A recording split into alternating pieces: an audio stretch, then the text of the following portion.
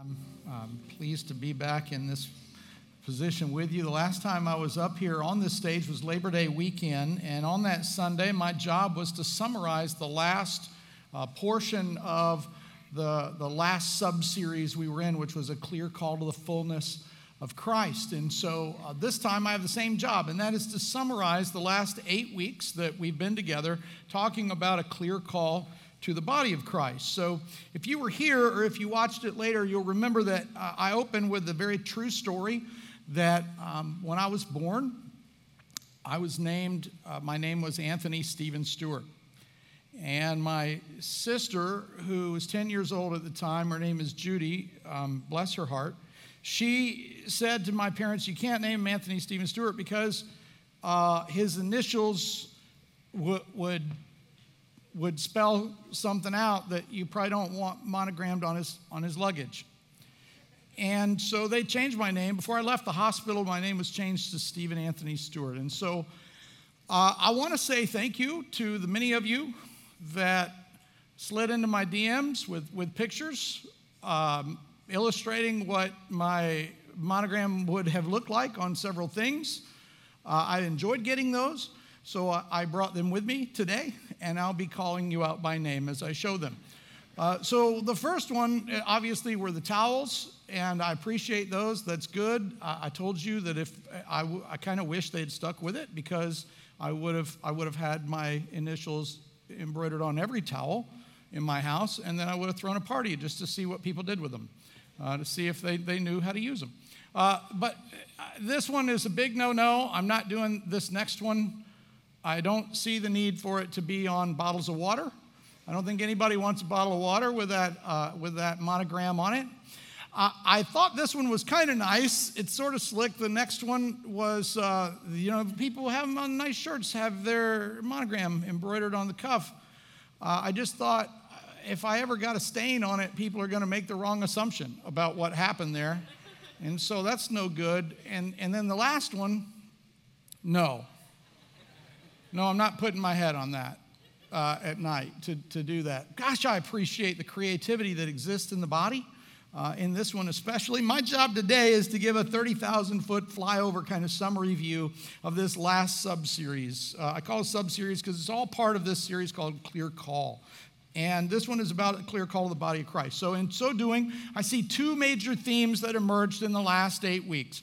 One theme is about accountability, and I'll come back to that in just a few minutes. And the other theme that I see arising out of the last 8 weeks is about the body being the body. So the first theme emerged in messages by Brandon and Jordan and Butch, and the last theme was about the body being the body, and that arose out of testimonies that we heard from Jason Beard and from Shane.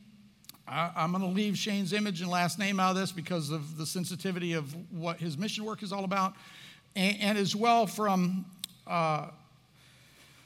Tanya Wright, the video about her testimony, and I will talk about those in just a minute. So you'll remember that we've been in this series called A Clear Call, big series called A Clear Call, which we've discussed why we're here. Why are we Connection Church? Why do we come together and meet together as Connection Church? What is this body? What does this body do? What is it for? And that's what this has really been all about. So you've gotten accustomed to a few images by now. I know you've seen these, but let's walk through them if you don't mind just a moment as a summary. So the first thing that I want to call your attention to is a phrase that I had us all repeat the last time that I was up here with you. And so if you don't mind, let's put that phrase on the screen. And I'll just have, if we could, can we say it together again? We'll all start together. Let's go now.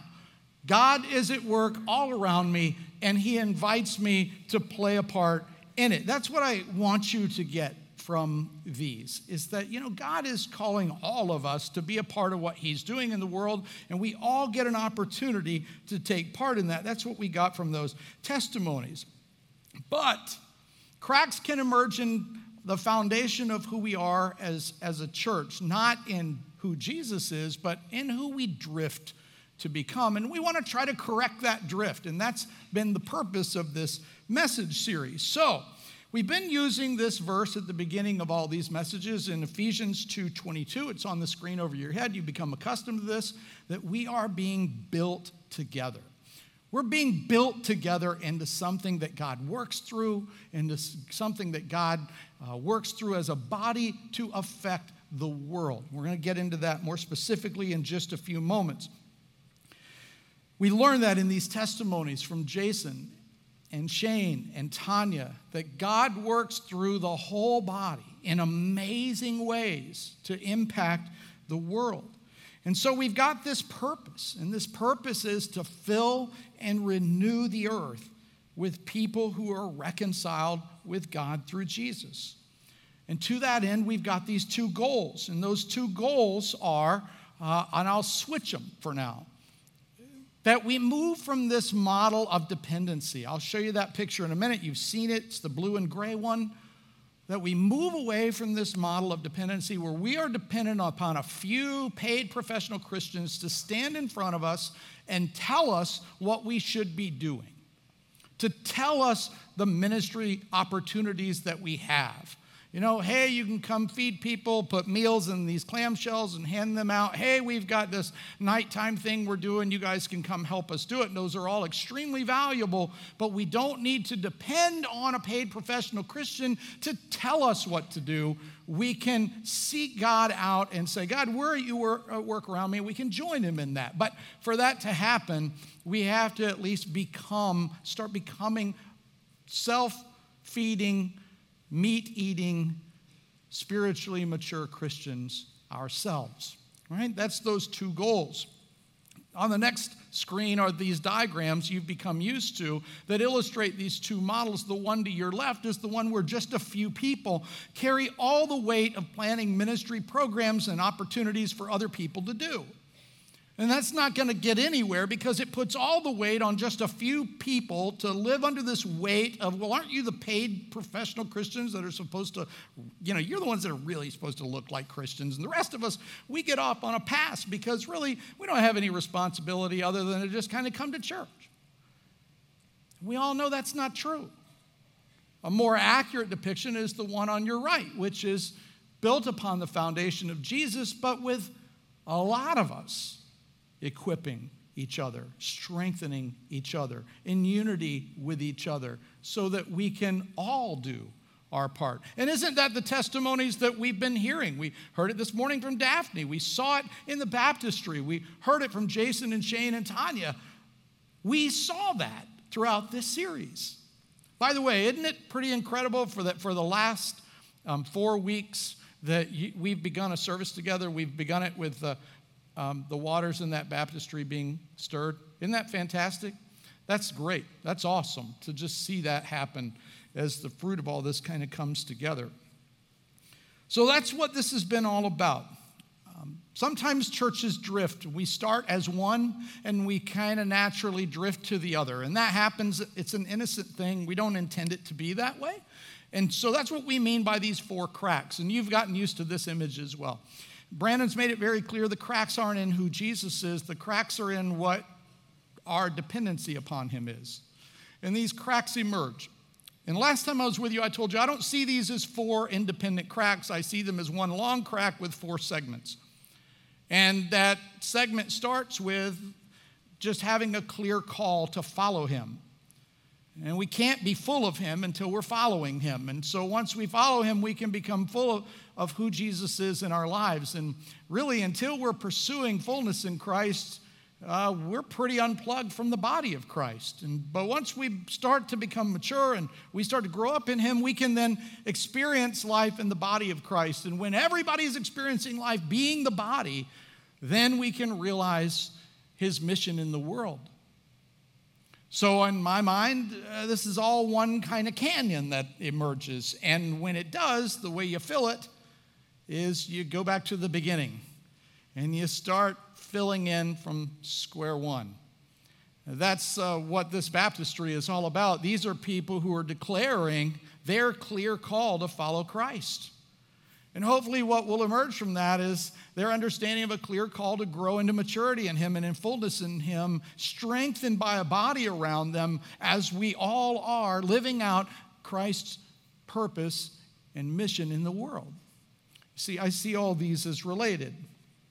Now, I realize that maybe you've been perceiving, hey, Steve, that's great. I've been seeing these images for a long lot of time. And you have. This is a lot. And because, maybe a lot of weeks kind of go between the times we change these subtopics, they might get lost. The point might get lost. And so I want you to know, I've been poring over all 8 of the messages that have come since the last time I talked to you. I've been doing that all week. And I want you to know that they fit together amazingly. And so it's changed my mind that each week I come, I'm not going to treat that like an independent week that I'm here. I'm going to start listening for, where did this take me last week? What was I doing all week with that? And where is this going to take me in the next week? And I'm going to start seeing this as an entire unit, especially as we move into this last series about realizing a clear call to Christ's mission. Right? I'm going to listen with a different set of ears, and that's made an impact on me. So let's hit these 2 themes together. Theme 1 is accountability for the body. That's the first theme that arose. And that arose in these messages we've been listening to by Mr. Butch and by Jordan and by Brandon. And then the second theme are in these testimonies. And that theme is being the body. So let me see if I can unpack that first one. In the first message in this series, Jordan Thigpen came out and used this example of the greeting that Paul gave to this special group of people. They were the church at Ephesus, from where we get the book of Ephesians, the Bible, New Testament book of Ephesians. And that is a letter to that church by Paul. And Paul opens that letter by addressing to whom it is for. And he writes, to the saints and believers. And Jordan masterfully pulls this out and says, well, who is that? And we all kind of agreed at that point that, well, that's Christians. And he said, yeah, it's us. We are saints and believers. It's us. It's not a letter to just a few people. It's not a letter to just professionals. It's not a letter to just pastors. It's a letter to us. And he went through that, and as he went through that, he told us what his goal was, and he made this statement, and I want to show it to you. I think I can show it to you up on the screen. It says that I love how he put this. He said, we come together to rehearse how we will put God's wisdom on display. He told us throughout his message, this is our goal. He said, my goal for being with you this morning is to show you the reason why we come together. And that's one of the best investments of our time. We come together to rehearse how we will put God's wisdom on display. I love the meat in that statement. See, to rehearse how we put God's wisdom on display means, first of all, we got to deal with what is God's wisdom. And when we consider what God's wisdom is, we realize that his wisdom is what Brandon's been calling the last few weeks, truth. So if his wisdom is truth, and it is juxtaposed against the truth and wisdom that I get all day, every day, from Instagram, Facebook, Snapchat, and all the meme websites about spirituality and grabbing the world by the tail, I understand that I'm in a position of tension, right? That's not wisdom at all. In fact, it's all that stuff that makes people miserable, Brandon pointed out. I mean, it brings on more anxiety. It brings on more depression. It brings on more comparison with the Joneses. God's truth is very different than that. So Jordan said, well, the first thing is, let's get truth. That's what God's wisdom is. And then we need to rehearse it. Now, when I rehearse something through my mind, it means I go over it over and over and over and over again. And when I rehearse something with my body, it means I do it over and over and over again. And so here's what Jordan essentially said, that we need to get in our mind over and over and over again what God's wisdom is. We do that in these services through God's word, through testimonies, through listening to people. And we also do it in the lyrics of the things that we sing. And we also do it with our bodies. We do it with our bodies when we're worshiping together. Now, I'm going to say something. It's a little, it reminds me of a few things that I'm working on. And it's this. If I can't worship freely in a room where everyone in here is going to be pretty cool with that, right? No one's going to be throwing rocks at me. No one's going to be laughing at me. No one's going to put me on the front page of the paper and say, dude worships Jesus and he's weird. If I can't worship freely in a room that's friendly to it, then how in the world am I going to be free outside of here? Right? How in the world am I going to hold tension on displaying the wisdom of God outside of here? It starts in here together. So he told us about the accountability for being together. And Butch McKenzie came out. Butch McKenzie came out and he talked about our accountability for love and unity. And he used the book of Ezekiel. And he used this example, the book of Ezekiel, where God said he scanned the land and he was looking for one man who would stand in the gap. And he talked about what that means to stand in the gap, to resist the temptation, to resist the urge toward division, and instead to pray for and do our part for unity in the church. And to, above all things, love each other in a powerful, world-shaking way. And that was the point of his message. And he even, I don't know if you caught this or not, I don't even know if he intended it or not, but maybe just led by God's Spirit, this is the way it worked out. He even started the message by saying, hey, while I get my stuff settled up here, this is what he said, you guys get up and hug each other. He said, hug each other. And so, first of all, I want you to know that whenever somebody with an accent tells me anything, I tend to believe them more than I do folks that sound like I do. I don't know why that is, but I feel like somehow they're saying something from God because they have an accent, especially Butch. He has such a commanding accent. And I would try to imitate it for you, but I can't. I tried all night. I tried to practice it. I couldn't get it down. But believe me, if I was proud of it in any way, I'd do it right here in front of you. But the other thing about Butch is a big guy. I don't know how many of you have ever walked up to him, but when he's on the stage, you don't get that sense of how big he is. Like, I'm 6'5", and you don't think I am. But here, he's big. He's a big guy. And he has these hands that are the size of the Shekinah glory of God. They're gigantic hands. They're the size of a Christmas turkey. And when you shake hands with him, they swallow yours whole like this. And he says, hello. Good morning. And I say, yes, sir, it is. And that's how I answer Butch. You better believe it is. Yes, sir, it is now. I'll be on my way. And I bid him farewell. He said, hug somebody. And we all sat in our seat. I know what we did. We stood up and we were like, well, hug somebody. That's Old Testament. We translate that as shake hands. So that's what we did. The question is, did it translate to anything different? Well, that's why we're summarizing this. Brandon came back and he used, for several weeks, he used a passage from Matthew. And the passage from Matthew was, you'll remember this, about salt and light. Right? He said, you're the salt of the earth, but what good is salt if it loses its saltiness? Remember, he talked about that quite a bit. And every weekend he had the bungee cord, and he stretched out, and he taught us about this tension that we have, between usually two communities or two worlds. And he would illustrate that each week with something different. And so one time he came out and he talked to us about this. We are accountable to treat love and truth very uniquely. We're accountable to treat love and truth very uniquely as the body of Christ. Now, there isn't tension between love and truth. There's tension between love and truth and what the world places such a high value on, autonomy.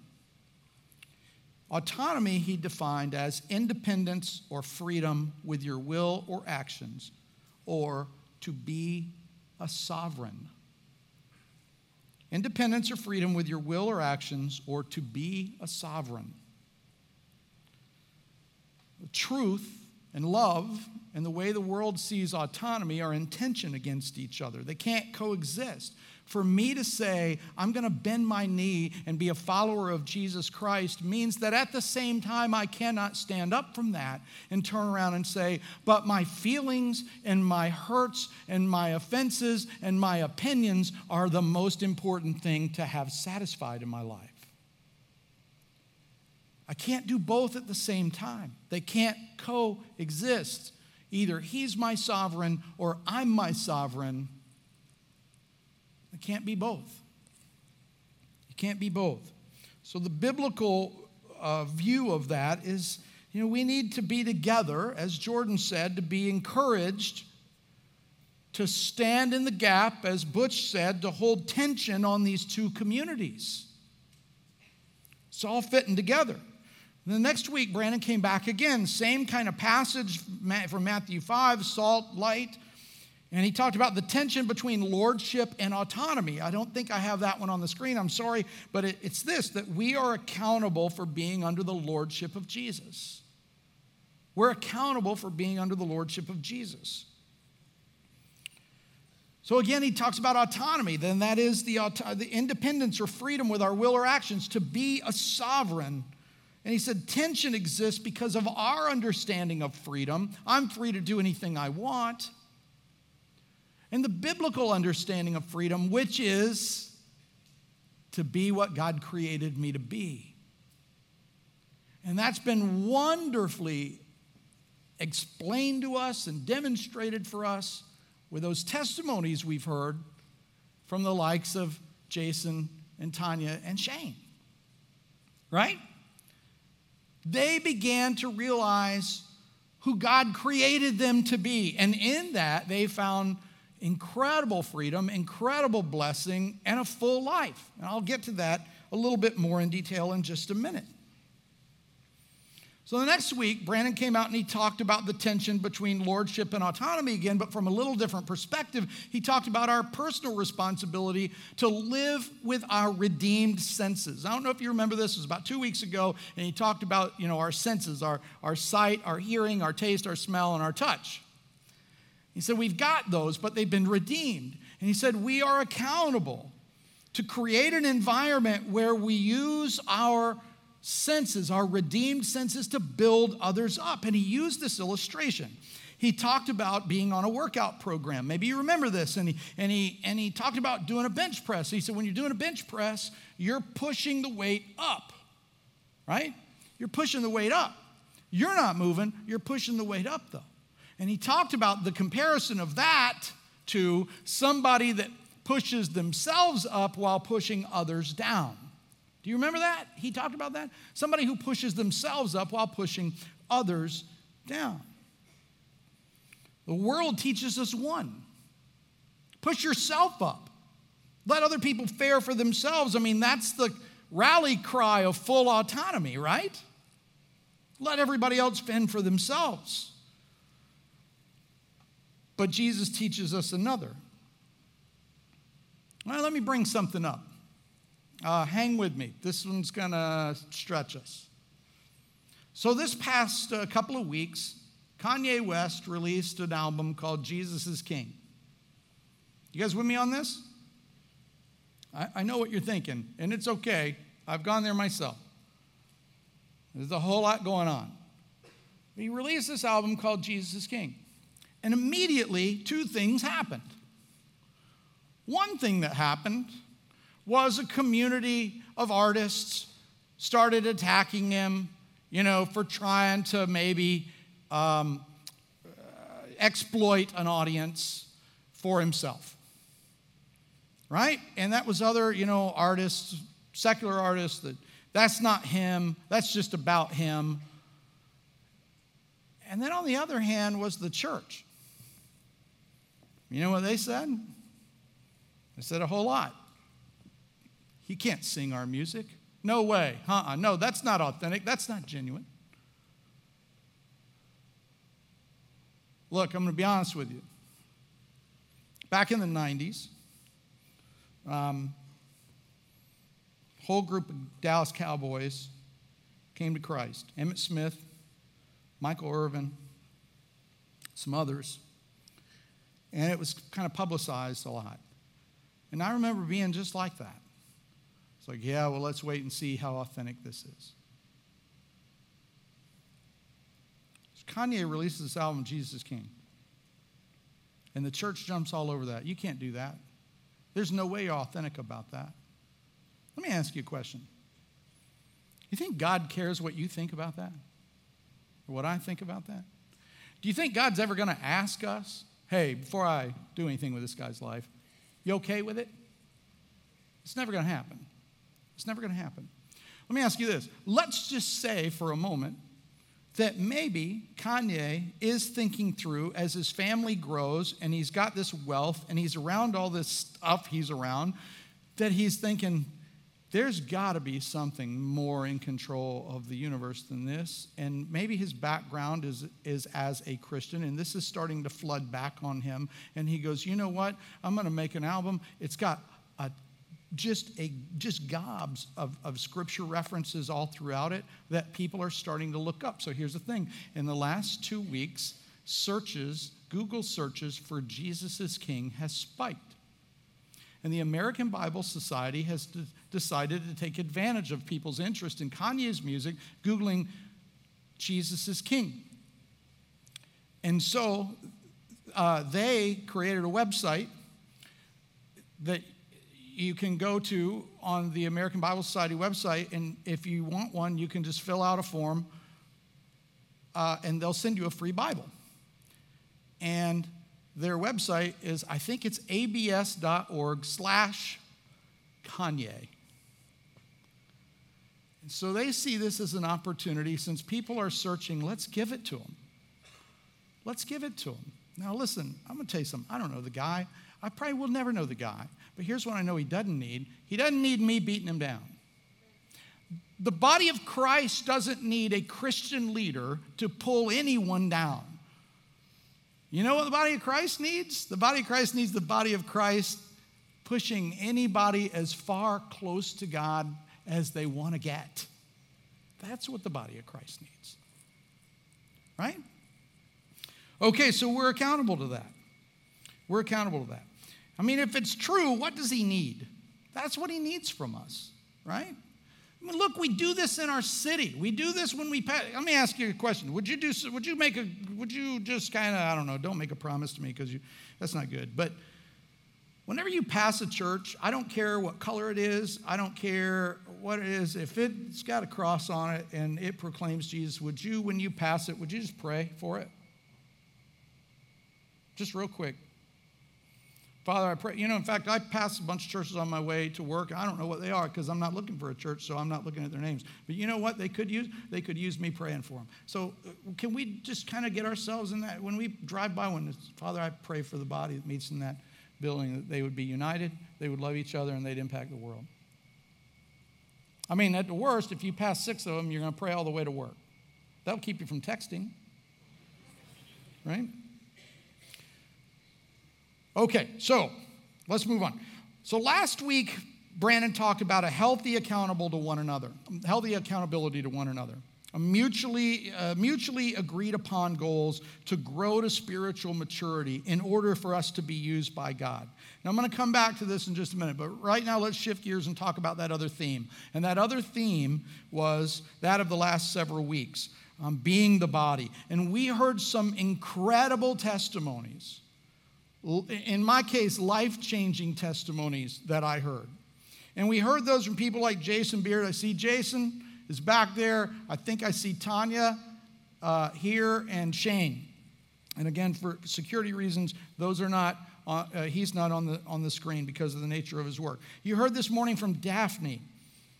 Jason Beard talked about his diving accident that left him a quadriplegic, and that he made such a powerful statement in that message that I want you to hear this. It has impacted me to this minute of my life. And I'm going to read it to you. I wrote it down word for word. I listened to his video, and I wrote it down word for word for word. I was here that day, and it grabbed me then, and I wrote it down. And here's what he said. He said, "It's clear to me my life's purpose It's for this moment. As long as God gives me moments like this to share his word, I'll ride this wheelchair just as long as he needs me to. That made a dent in me. And that dent hadn't gone away. Jason, I've thought about it every single day since you said it. Shane came up and talked about his walk with a young man who came to Christ who's a Muslim.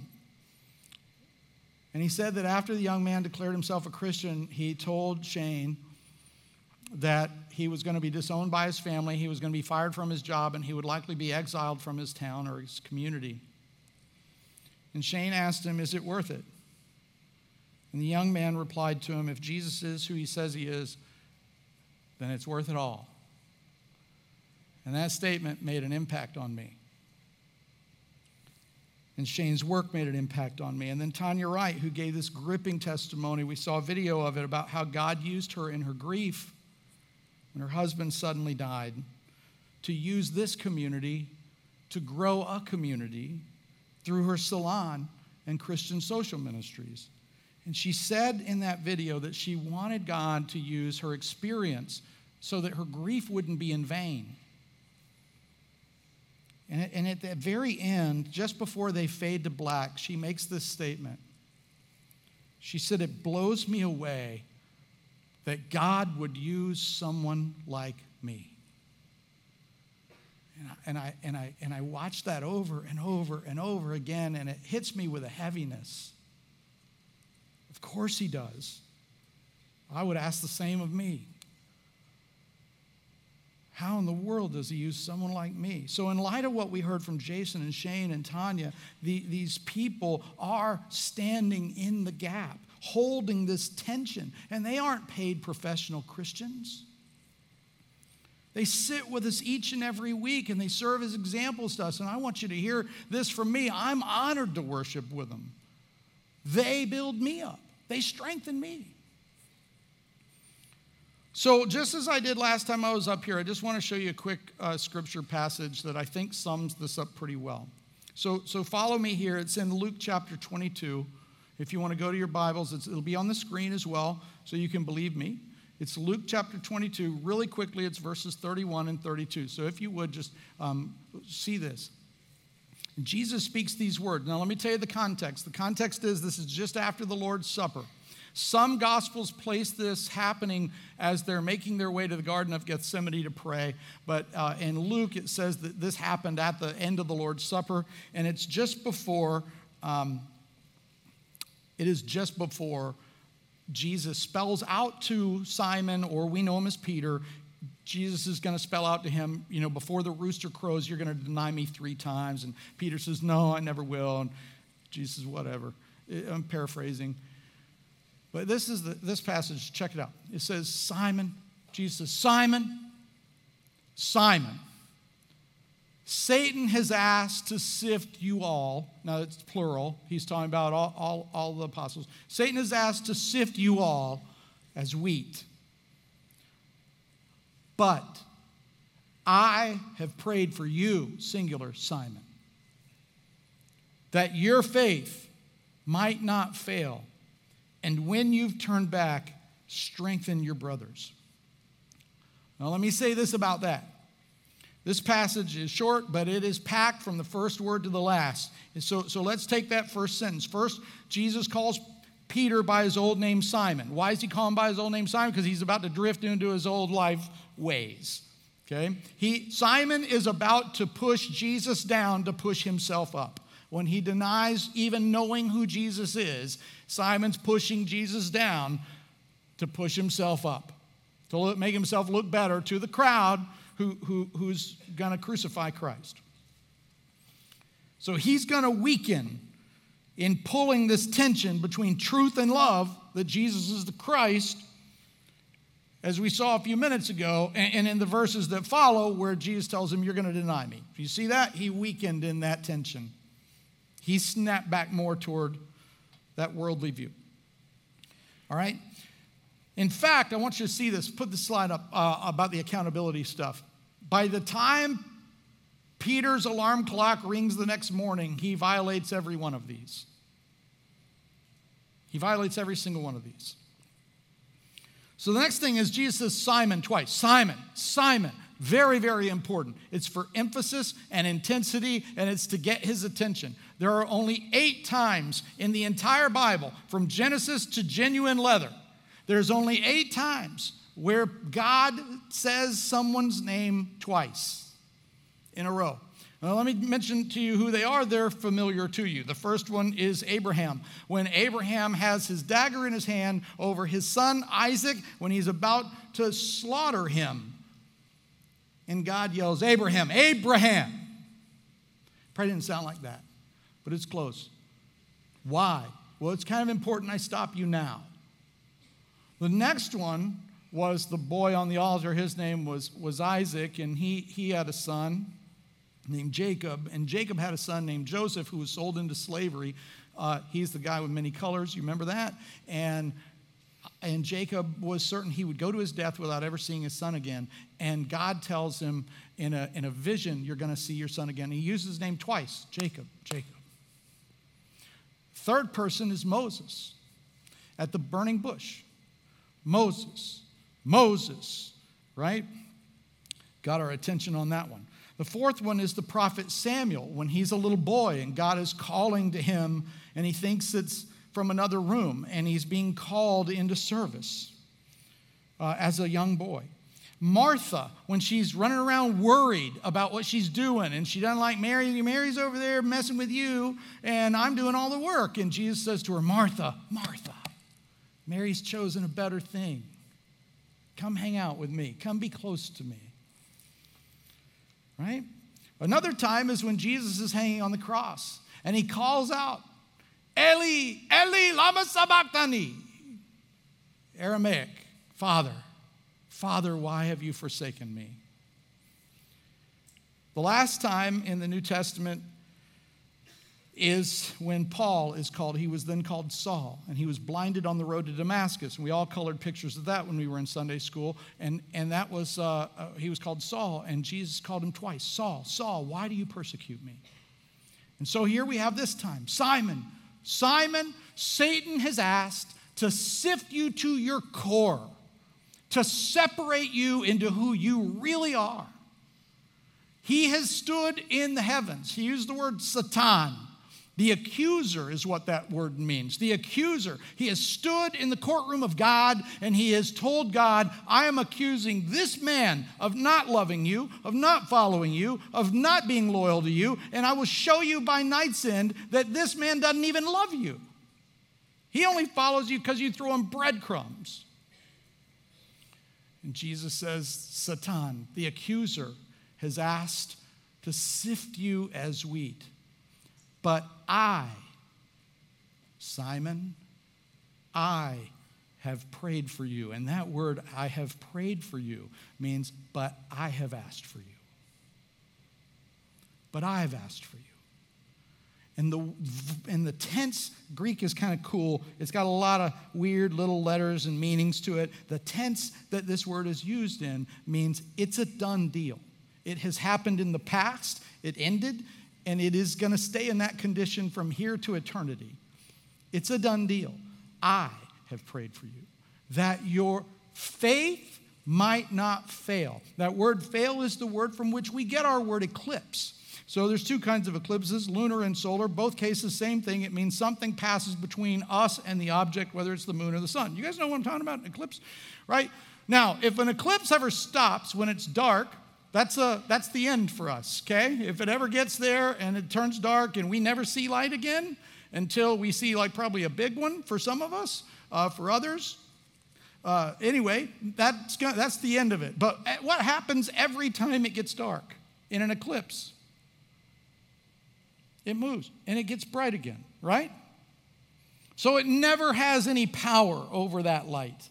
And that's what he said. I've prayed for you. It's a done deal. I asked for you. You're mine. Satan has asked to sift you as wheat. He can sift you, he can try you, he can test you, he can bring you to your knees, but he cannot have you because I prayed for you. Now, this is going to be a bad night for you, Simon. Don't get me straight. Satan is running right at you, and he is a much better open field tackler than any of the Gators were last night. And I'm one of them. Don't come at me, bro. It was a bad night for me. It's going to be a bad night for you, Simon. You're going to hurt. You're going to fail. You're going to deny me. But your faith won't be eclipsed. There's going to be a morning. When you've returned, strengthen. That word is a word that means to prop something up. Like the image I get is using a 4x4 or 6x6 to prop up a sagging porch roof, to shove something into place for support. And that's what he says, when you've returned, because you're going to return, strengthen my brothers. Here's Peter. Like I mentioned to you last time, this disciple that's had more conversation recorded with him and Jesus than any of the other apostles combined. And here he is saying, hey, look, this is going to be a horrible night for you. He's belligerent and impulsive and boisterous, and he's saying he's going to sift you to your very core. But I prayed for you. What's he saying? Most obviously, he's telling Peter, hey, I expect you when you come back to be accountable for your brothers. Support them. Strengthen them. Use your experiences to build others up. Unify them. We see throughout the rest of Scripture Peter maturing into that understanding of what it means to be in unity with others in the church. Right? He's saying, you're going to fail me tonight. You're going to fail me multiple times because Satan's coming right at you. But I've got you. I've got you. That eclipse will pass. The light will shine again on you. And when it does, come back and strengthen your brothers. What an amazing call to us. What an amazing call. And we also see that Jesus made himself accountable for Peter. And he made himself accountable for us. This last passage in Philippians 2, verses 5 through 8, reads this way. In your relationships with one another, have the same mindset as Christ Jesus, who, being in very nature God, didn't consider equality with God something to be used to his own advantage. What's it say? Jesus didn't push everybody else down while he pushed himself up. Rather, verse 7, he made himself nothing by taking the very nature of a servant, being made in human likeness, and being found in appearance as a man, he humbled himself by becoming obedient, even obedient to death on a cross. See, listen, that's ultimate accountability. Jesus made himself accountable for us. When we're in an accountability relationship with somebody, it is not about an inquisition of our iniquity.